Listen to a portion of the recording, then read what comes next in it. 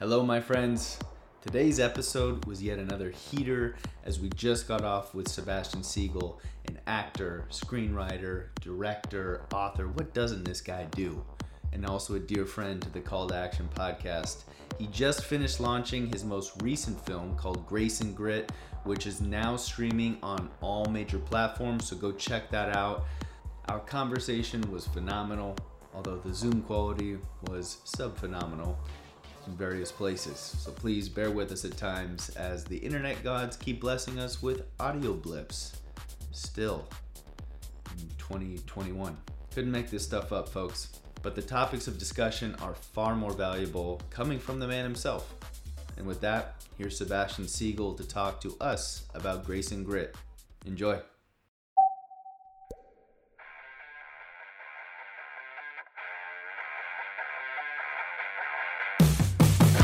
Welcome to the Call to Action podcast, where we bring you incredible people and even more incredible stories with discussions and topics about what it takes to sacrifice everything to overcome hardships and failures to achieve success.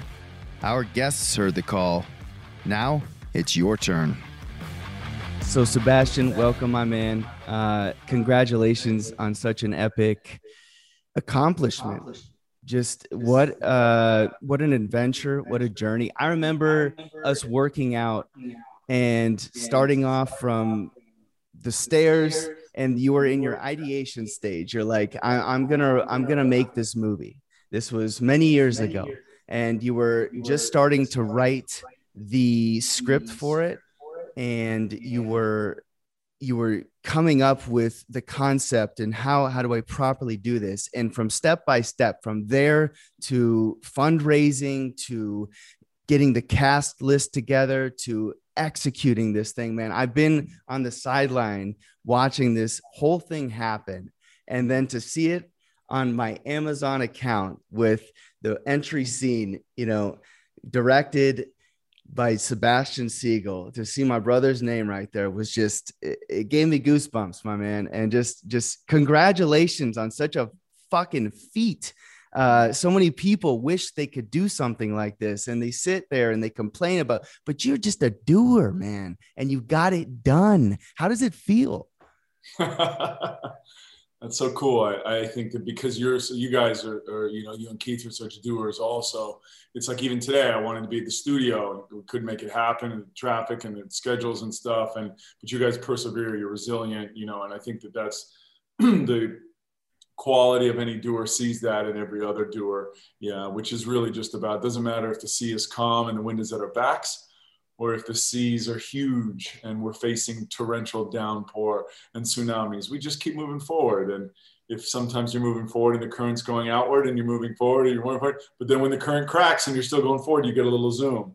That's right. You like the little zoom. And I think that's a great metaphor for anything, whether it's a movie or a technology or a video game or a podcast or starting any kind of vocation or raising a family, anything like that. Yeah, it's just to keep moving forward. And I think when it comes to movies, yes, I think a lot of people have dreams and hopes and particular talents or skill sets that above all demand a certain amount of resilience and perseverance and follow through. So for me, I don't think of myself as being talented in any particular department, but I'm willing to do the work and I'm good at the follow through, just going again.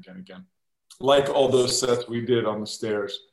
That's days. true, my man. And one line in the movie, or lines, but one moment that really, and we'll get into kind of the process of it. And I know we're kind of crunched for some time, and I want to hit everything we can, but I wanted to really start with this because it kind of moved me. And I also, because I know you, I know that, and I'm going to ask you if you wrote this piece specifically, but here it goes. And this, for anyone that hasn't watched the movie, go watch it. It's called Grace and Grit. That's what we're here to talk about today. Sebastian Siegel, the director, and I'm assuming also a writer and producer of this whole beautiful film that he's put together based on Ken Wilber's book. And in the movie, about an hour and 20 minutes in, this woman is reading. I'm assuming it's a friend of Treya, the main character, and she's reading this line, and it's just so powerful if you break it down and re-listen to it over and over. And it goes like this: that first noble truth, there is suffering in the world. To take part in it feels like I'm engaged in a special journey, only taken up by those who can handle it. I call it passionate equanimity. I do all I can without attachment to the results, just for the love of it, the love of life. And my goodness, knowing you and your mentality on how you attack everything you do, and kind of that sick, beautiful, twisted, I guess, energy that goes with life itself. You almost have to have a sick, twisted sense of humor in things, but also it's really relevant to anything tragic we go through in life. And the way that it was portrayed, she did a beautiful job reading it off of the letter that was sent to her, being, Treya's friend in the movie. But did you write this line? I have a feeling you had something to do with this. That, you gave me chills when you quoted that. So I did adapt the screenplay from the book, and the book chronicles Treya's journals, right? And chronicled by Ken Wilber. And that is directly from her journals. That is her writing. Wow. And that thing she called passionate equanimity. That was an actual letter that she wrote to a lot of her friends. And this idea of passionate, hold on, and equanimity, let go, right? Psychology jumping in and spirituality jumping out, like the in-breath and the out-breath. In other words, giving all we can to everything we do, but without the attachment to results. As she says, just for the love of it, for the love of life. Which, when you think about it, if you're doing a dance, it's the best when it's like that. If we try too hard, we stumble. If it's signing our name, if it's kissing, if it's painting, if we try too hard, we fuck it up. But if we just let it go, we give ourselves to it, and we surrender to it, then it's there. And so that's an important letter of hers. And I love that it struck you like that, because it certainly struck me when I read it in the book, and I knew that needed to stay in the film for sure, because that's so much of the essence of it. And I think really, like, the metaphor where you're talking about, for us, sports is such a big thing, and there's so much of that. Give everything you can, but not to win the game. Just give everything you can, because it's part of this smaller celebration, which echoes this larger celebration of life. Yeah, for sure. And especially for her story, going through such ups and downs, roller coasters of like hope and tragedy, and but keep going. It's almost like she has to, and this is Treya, the main character, and her husband, Ken, just having to go through life. You can't, sometimes you hit situations where you can't go around, you can't go under, you can't go over, you kind of just got to go through it. And what I thought was so beautifully written by this is what she's saying essentially is, I accept where I am and what's going on, and just, she still finds a way to love life. And it was so beautifully written and so beautifully done. It really gave me goosebumps, man. It really did.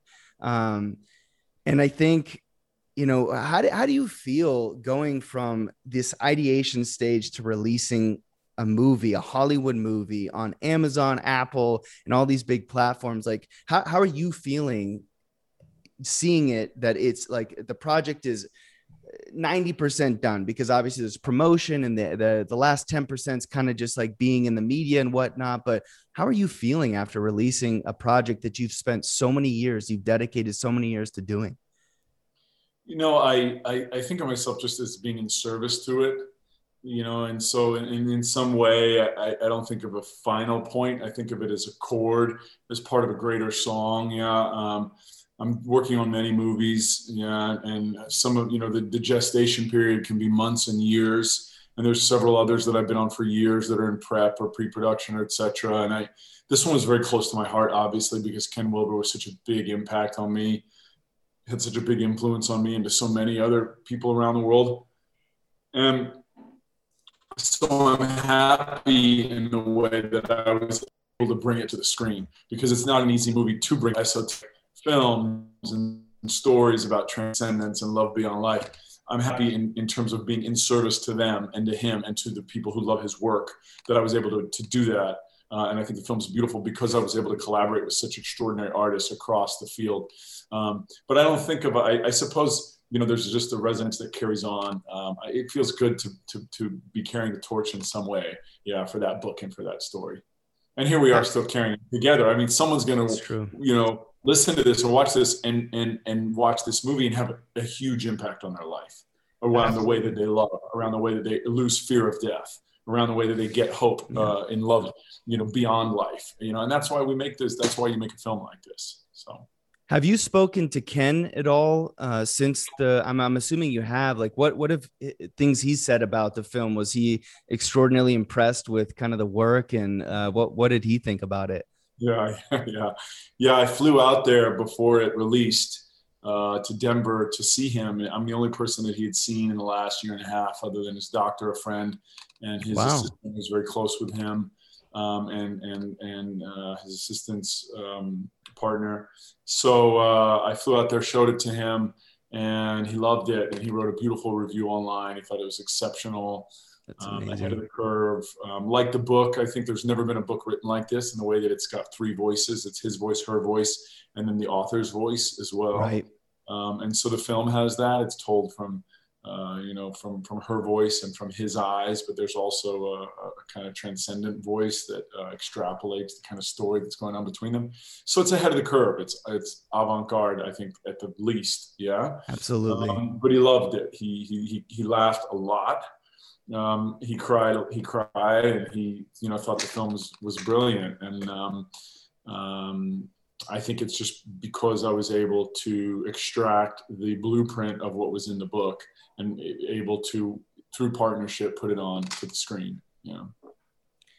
What I really appreciated about what you did with the film in the edits and the storytelling, like, a lot of people are always saying like, oh, the movie's so much different than the book, etc. And I think those people are kind of like dull and tone deaf because they're not realizing there's two very different subsets of end users, right? Like a book, what's the person doing? They're sitting, they're absorbed. Like words can describe things that, I think that books can describe things into enormous detail as long as they want, because they have any bit of time that they need. Whereas a movie, like, you're kind of on a time budget here. So you've got to hit the major points as best as possible and then craft it. And what I think you did a really, really good and phenomenal job is that you took, and this is just Ben's opinion, but I'm interested to hear what you think as well. But like, I think you did an amazing job taking a risk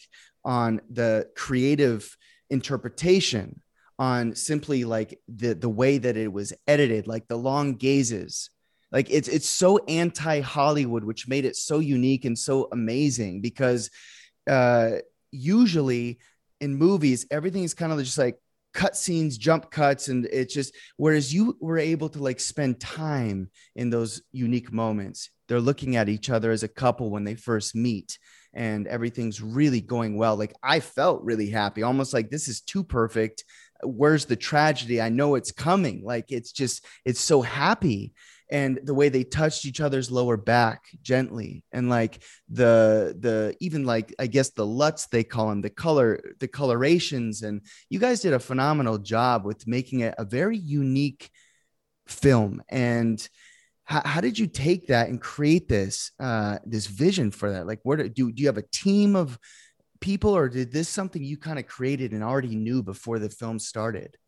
Yeah, great question and great insight. And I think that you're bringing up at the top there two very interesting things. One is philosophical, and then one is just a matter of like what you're talking about end users. It's like talking about the movie Titanic, right? And people say, no, the book is better than the movie. The book is better than the movie. Well, no, screw that. You should have been on the boat. That was so much better than reading the book. We were on it and it really sank, and people really died. That was really the thing, So it is. It's like the reiteration of stories, whether they're in music or songs or told in the Bible or over time in, whatever form, the story takes on a new life every time it has a new medium. Yeah. And sure, in this case, the book should serve the movie and the movie should serve the book. But you think about this is something that took 5 or 6 years to live, that's written in a book that's 400 pages, that took 8 years to make as a movie, that in the end product is an hour and 48 minutes. What to leave in, what to leave out. In terms of me as a craftsman, there was things that I put in the book, took from the book that I said, this has to go in there. We don't have time to put it in a movie, so it goes in metaphorically.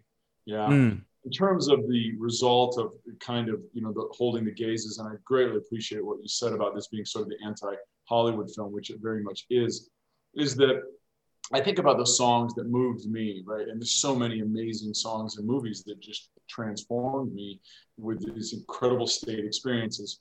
Off the top of my head, U2's One, that song One, right? One Love, One Life, Right. Yeah, that song's so beautiful. It's so beautiful. And growing up hearing that song, every time I heard the U2 One song, it was just like, oh man, and what's in there? There's this suffusion of lyric and tone and melody and beat that is experiential. Yeah. If I have the words written out, the song doesn't mean anything. If I just have the beat, the song doesn't mean anything. But all those things together massage us into this place where by the time I reach the end of that song, I'm like teary-eyed and full of hope. That's the power of music. That's the power of movies, right? And so when you say the long gazes and you say this anti-Hollywood film, absolutely. A Hollywood film, and what that means really is lowest common denominator. There's nothing wrong with that. But if it's not lowest common denominator, there's going to be critics that are going to hate it, and it's not for everyone. And this movie has come out that way. Audiences, 98% across the board say amazing movie. And there's a couple critics out there who have just said this is horrific, And what's been interesting about that is that audiences have come out and said, who is this critic that said this? Like, exactly. Someone? What gives them? What makes a critic too? Like, who grows up and says, I'm going to be a fireman, I'm going to be a cop, I'm going to be a movie critic? Like, because I never, I feel like the critics almost, and sorry to interrupt you, but I had this moment too, because I was going to ask you about the critics and like, how do you handle them? And do you eat their soul in their comments by like it just fuels you? And you're like, I get where you're coming from and I appreciate the feedback, but you don't understand. I feel like critics are guys that wish they could have produced a film, but didn't have the huevos to do it. Totally. And, they sit around twiddling their thumbs, waiting to hate, like almost like the keyboard warriors in a way. And what makes them an expert? You tell me. I don't know. Read the book. It's really interesting, right? What you guys are saying in the way that there are many amazing critics, right? And that love movies. Yeah. And then, and that's fine. And they all have their opinion, but they have a job, right? And their job is to serve their constituents. And if their constituents are lowest common denominator, then they've got to serve that lowest common denominator. In other words, if you're doing a show on E and they say, hey, let's watch Grace and Grit, they're going to say, listen, this is a beautiful movie. We love this movie, but we need to know what's the hot shoe this season, right? Mm-hmm. It's just a product of that's their end user. So the critic, wants to serve the greatest, lowest common denominator. And that's it. None of it's personal. It doesn't matter to me what they write. The fact that a critic, like that covers it means that it's an important piece of art in the world. It's an important movie. They only cover a dozen movies, 10 movies a week. So that they're covering it means that it's substantive. And also I think it puts it on the map in a way that it gets other people to reply in the same way that you're replying. That a lot of people called me, who are some of the greatest movie makers in the world, and said, hey man, I read this thing, and just so you know, like this person is a moron, they can't stand me or whatever they said, and I said, look, I have no emotional attachment to that. As you said, this is the anti-Hollywood movie. The film is experiential. Yeah. Somebody, whether they like U2's One or whether they like, The Tree of Life or Black Swan or The Fountain. Tree of Life, Black Swan. Wow. Whatever, these movies, you have to sit in there and you have to feel the gaze. And the book did that for me. And so my responsibility as a director is not to make an audience happy in that way. It's to give the audience something that is true. And in other words, to take and extract from the book something that was true and that has moved hundreds of thousands of people around the world and moved me in such a way and deliver that to the screen. And according to the author and according to Deepak Chopra and Marianne Williamson and, so many, John Mackey and a lot of brilliant actors, a lot of Academy Award winners, we achieved that. Yeah. And according to also, more importantly, audiences who have loved someone and held someone who's died in their arms, they said, this is the movie. It's never been done like this before. Those are the people. Real quickly on your list, Black Swan, Tree of Life, the cinematography, coloring, everything that you did with directing in this. Now that you mentioned those, it's right there. It's that got that artisan spirit, which really resonates with me. I love that, and I definitely see it here. What I appreciate about this film too is that I felt like it challenged me, because this film, this genre, I should say, is one moment. We're getting a gift from Zoom running out of time. We've removed the 40-minute limit. Okay, great. I'll edit that out. Don't worry. What I appreciate about this film is that it challenged me as a viewer. Not that I needed the motivation to watch it from start to finish, just the genre itself, and I'm talking more in generalities, is that it really pushed you, because most individuals, and I feel like this goes back to the critics, they're kind of wanting like the action pieces, the typical cut and paste type action movies or love movies that you see all the time. And if it doesn't fit in that little category, they're so close-minded that they're just like, I'm not giving it a chance. And not that they even deserve to give it. But this movie personally challenged me because it was so emotional. And I have to say that since the last time you and I have seen each other, and this is, again, I know you know me, we challenge each other, all three of us do, but Sebastian and I, when we when we're together in person, we're working out, we're doing things, like there's always this love of just, hey, you want to go one more round? Let's just go till we die and then we'll talk. It's like this, that's what I felt with this movie. And it just challenged me. And especially when the moment in the movie when Treya gets pregnant, because I've personally had a son since this pandemic 4 months ago about, and when she got pregnant, it's completely changed my perspective on life. And so when viewing this movie and seeing, on their honeymoon, she gets diagnosed with this just tragedy, and they're in Hawaii. And then, throughout the film, she gets pregnant, and the decision to have to make, and I'm not going to spoil it for the viewers listening right now, but, that specific moment really moved me because it was so real. And it goes back to what you were saying. Like, you really made this movie stand out because everything that was happening was actually real. And you don't feel that in movies typically.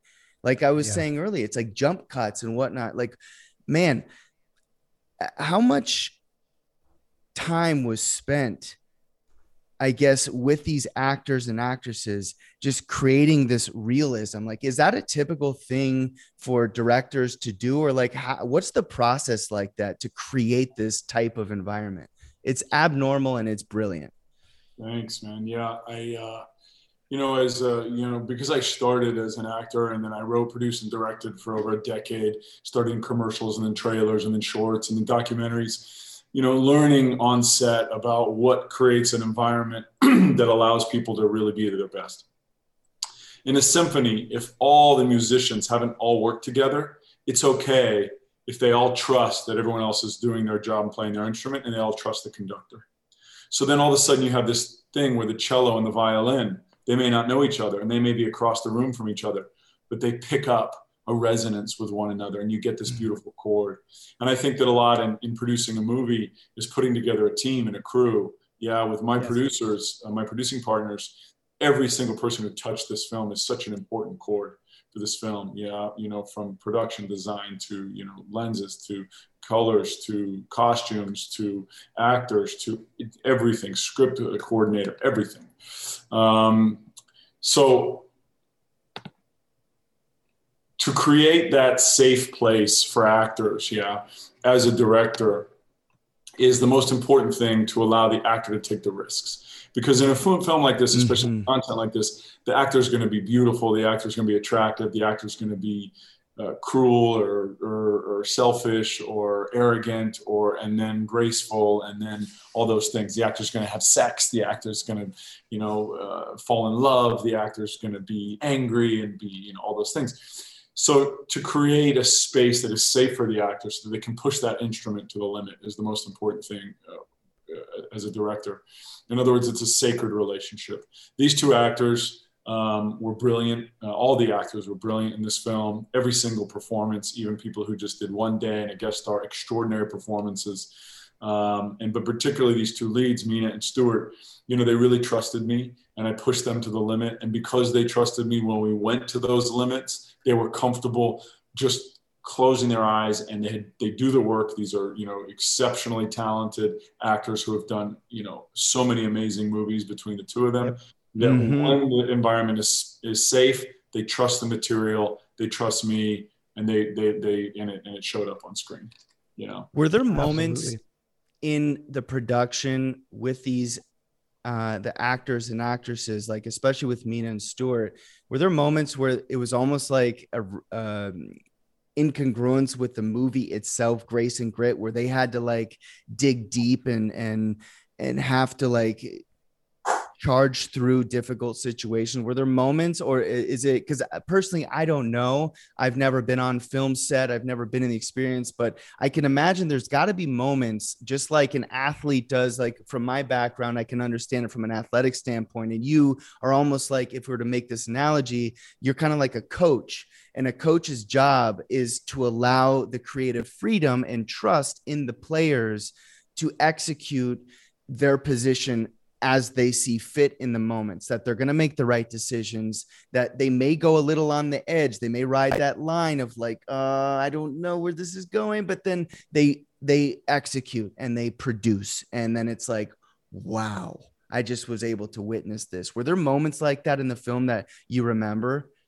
There were, and it's a great analogy because if the athlete, the NBA or the NFL or the wrestler or the swimmer feels comfortable with the coach and says, hey, look, I'm having this challenge today, I'm feeling this insecurity, or I'm unsure about this event, then the coach can say, this is what we're going to do, right? This is what I want to try. I know what this horse can do. I know what you can do. I know what you have tried, right? At some point before we shot the scene where Ken is in the bar and he's crying and he's laughing and it's kind of this crucifixion resurrection moment. Yeah. And he asked me about any of the scenes, but he asked my AD came and was like, hey man, Stuart really wants to see you in his trailer. And I was like, okay. And I'm doing, we're going 4 a.m. to midnight every day for a month. Right. So I go over to his trailer and he said, hey, I'm a little concerned about this scene. Like, how are we going to do this? I'm supposed to cry and laugh, but there's no dialogue in the whole scene. Right. He's like, how are we going to get there? And, and I said to him, listen, I read this scene in the book and I understand it so well, and we're going to get there. It's in you. It's already in you. And I'm going to work with the other actors who are going to be in the bar dancing with you and, who are going to be pulling you up. None of them speak English. They're all going to be German. And so it's this point really where it was a dark moment in the movie. Where Stuart's character goes from this dark and then all of a sudden ends up in the ocean at night looking up at the stars and realizes that he's going to be torn away from the woman he's in love with, but that he's going to be with her forever, and that he's already been with her forever. So it's this really powerful moment. So we got in there, and it's by far the most fun I've ever had shooting a scene in a movie. I mean, really? Literally, we're in this room and everyone's dancing and I've got the music way up and, my DP Sean, he's amazing. He's up in there. We're going, back and forth. I'm going, all right, Ken's happy now. Now Ken's crying. He's miserable. He's going to lose his woman, and then Stuart's just going all the way there fearlessly. He's dancing, he's arm in arm with all these guys in there, and he's crying, and then he's laughing, and then he's exhausted. Yeah. And then he finds this out point. And it's such a beautiful, beautiful scene. And Kim and Catherine Kluge, who did the score, who also did Scorsese's Silence, the score for that, they just scored that scene so beautifully. It's so powerful. But yes, that was a moment where, and then there was a couple other moments for sure where, it's game time and I've got to be with an actor. There were a couple actors who came in day of and said, hey, what do you think about this? I'm not sure about which direction this goes. My job as writer and my job as director is to know the material inside and out on a molecular level. To translate it via Ken's vision, his actual experience with it, right? Because you've got to respect the actual experience, and how do you portray that? That's a lot of added pressure, no? Yeah, I mean, I suppose pressure if you're unprepared, but a privilege if you're prepared, right? You know, like the athlete, like you need you're Michael Jordan and you need to make the winning shot. It's pressure if you're not prepared, but if you've been shooting the free throws and you've been doing the shots all summer long and all year long for so many years, it's exciting. You know, and so for me as director, I like to do a lot of preparation, and I'm prepared, and I know I've got a great team with me, and so I'm ready to meet that challenge. So, you know, when we're on set and a number of, you know, circumstances came up like that, I need to understand that material on a molecular level, not to control it, but to be able to articulate to the actor or to the other individuals who are participating in painting this picture with me, this is what's happening, because every person is going to bring a slightly different palette and color and feel, you know, very true, sound. And I'm trusting all of them because I've got a specialty in every department, but the lead, each person, each department, their specialty and knowledge of that thing is beyond mine. And so I've got to really completely trust them. And I think, you know, that you know, when a director is really doing their job, they're really trusting each department to collaborate with them so that we tell ultimately the story together. So on that, like, because of my lack of knowledge, you know, forgive me, this may be like general knowledge to most people in Hollywood and whatnot. But when on that point of meshing, you know, just like with any other team and organization, et cetera, like, is it important? How does it work? Do the actors come together, you know, prior, like a week before, and just spend time together, kind of just hanging, understanding like them as people, and then kind of going over the material? How does that work to be able to produce and get this kind of execution as an end result? Usually, you know, I'm looking at a picture that we're going to shoot in the Middle East, and it's sort of this like epic biblical, you know, picture. And ideally, we want to get the actors to have a lot of prep time to get to know the material and get to know one another. In this particular case, no. Mina was cast first, and so then when I connected with Stuart, and I was like, Mina's the one. You know, after we met, I was like, sure. And then same thing with Stuart. I wasn't sure, and then we met, and I was like, he's the guy. For sure, he's the guy. And now I can't imagine two other actors in the world playing it, right? But what was interesting about this is that Ken and Treya met, and they were just like thrust into this world where they fell in love so rapidly. And it was kind of cool in the way that Mina and Stuart met, and I shot mostly chronologically for that reason, so that they'd be able to get to know one another. And that by the time we reach the pinnacle and this intensity builds, this emotional intensity about the film, that the actors would get to live through that in some sort of a chronology, that they were really thrust into it. And so the playfulness that started, you know, at the beginning, they have unbelievable on-screen chemistry because they're brilliant actors. Legitimately. Yeah, it was really the end scene.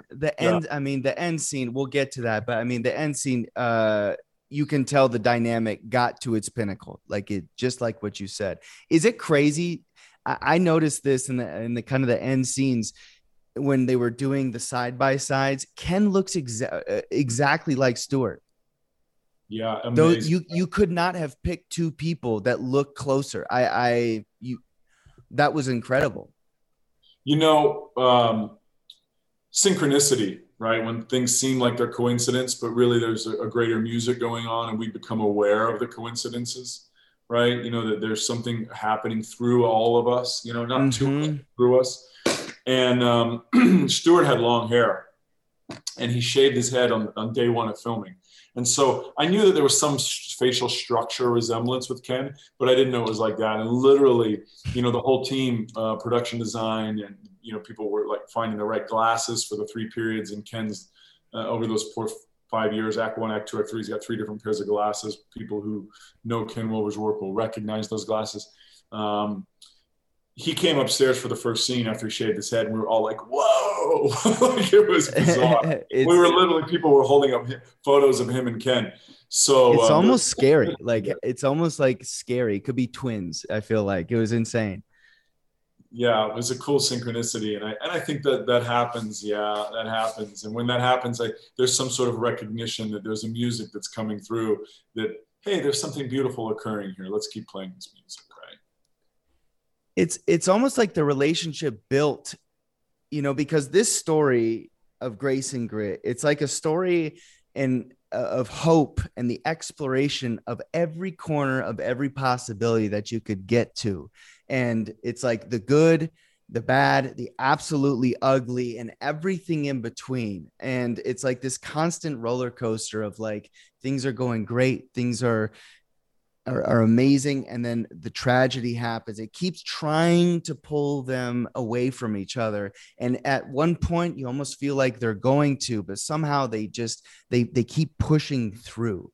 And as that quote was, like, she did it solely for the love of it. Like, she just loved life, and it was just so beautiful. And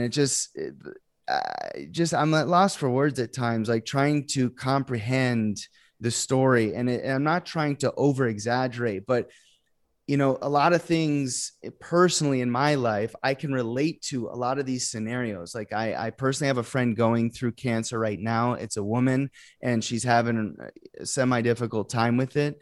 And that drew me into it.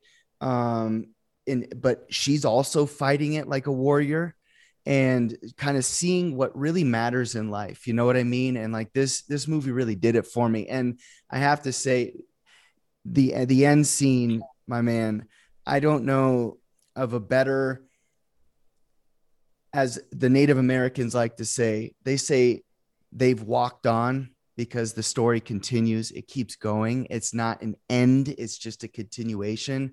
And I've never seen a movie in any situation more real than the death of Treya in this movie. It moved me. It moved Keith. It moved Svetlana. Svetlana was in deep tears.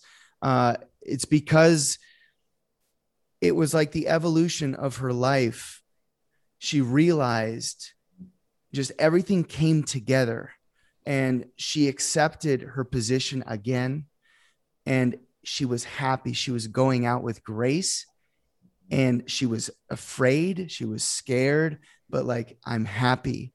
I'm so happy. And being held by her loved one, being scared of not seeing him ever again, but going out with Grace. Like, I just was like thinking afterward, I spent like 30 minutes just in silence, kind of just wondering, when I go out, because you and I, we get after it all the time. And it's like, sometimes we do break it to the, that fine line. Like maybe we will get eaten by a shark. And we've talked about this. Like, what are we going to say at each other's funeral? Whoever says something, you better say something fucking cool. It's like, cause that's the way to go out. And that's kind of what reminded me of this. And it was the most real end scene. And it just couldn't have been done better. The last moments of her life, I was there, and it definitely made me reflect post the end credits and whatnot, because I had to watch those and see all the names, and of course see kind of the side by sides. But it's a reflection of real life, and I gotta say, like, it's a breath of fresh air. Just thank you for that, man. This movie's for you. I mean, that's, this movie's for the lover. This movie's for the romantic. This movie's for the soulful, resilient fighter. Yeah. So thank you. Cause I made this movie for you. I made this movie this is the audience, you're the audience, people who love life like you do, that's who this movie's for. I love life like this. I push the limits like this. And when I read the book, it hit me in that way.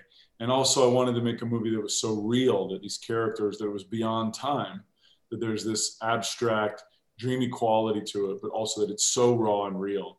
And, we see death depicted in so many movies, and it's always characterized. But anyone who's been with someone who's died, anyone who's held a man or a woman while they died, knows what it's like, knows how intense that is, and how awkward that is, and how beautiful that is. And I've done it. I've seen it, on many occasions. And so I wanted to depict that in the most truthful way possible, because I had never seen it before in a movie like that. So thank you. It's so true. Like, just maybe spending a little bit more time on this before we wrap up. You've got an engagement we've got to get you to, but how did you construct that end scene? Was that like a collective thing with Mina, with Stuart? Did you guys what's that process like for something like that pinnacle moment in a movie? Like it's got to be nailed. It's got to be done right. What was the process on developing that story real quick? So, yeah, we got a button on it. So, which is nice. I like the pressure. It's written in the book. Right. And it's very real. So it starts with a script. The script is the blueprint. And when I wrote it, I'm acting out both scenes to make sure it feels real to me. Yeah, I'm devastated. I'm full of hope. I'm crying when I'm writing it, when I'm adapting the screenplay. So there's the blueprint. And then there's a question of the wardrobe. There's a question of the set. There's a question of the location coordination, what room, what house. And I'm choosing that with location coordinator, with production design, set design, ultimately with my DP, Shan. This is, we've done 4 projects together, guys. Brilliant. My closest partner in this regard. And then of course with Stuart and with Mina, that by that point, they're really safe. I know they're prepared. They've got it. And most importantly, both of these actors had the emotional well to pull from. So there was never a question.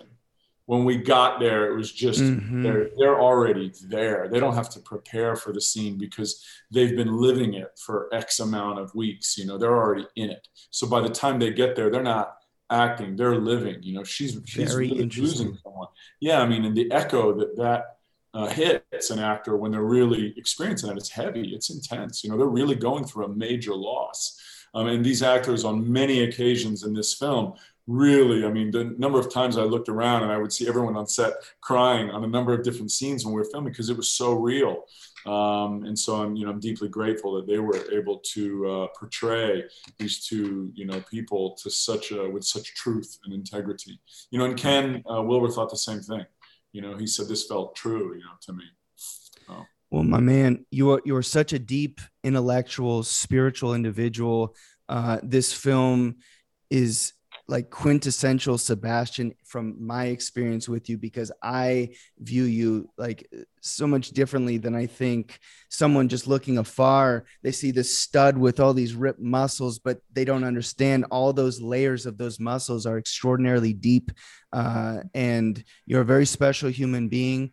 You've created something extraordinary, and I really applaud you for following through on a dream and a vision and a quest, and respecting somebody like a random individual that wrote a book about his life, and like taking that torch and bringing it to life visually. And just what a magnificent journey that you've been able to do. And you just keep going. I'm sure you've got many things going on right now, filmmaking and collaboration, etc. But just want to say thank you for your time. Wonderful job with this film. It really moved me, and I'm saying that from the depths of my heart. There were definitely scenes that absolutely touched chords that I haven't felt in a while. So thank you. Grace and Grit, go see it. It's on Amazon, it's on Apple TV, and anywhere else. Everywhere movie stream. Everywhere. North every America single way. Right now, Canada and the US, and then it'll be internationally probably into September. Sebastian Siegel, ladies and gentlemen, director, filmmaker, actor, just all around stud. Thank you, my man, for coming on the show for round 2. Thank you guys so much. We'll do something soon. Thank you. Appreciate you. Bye, everybody.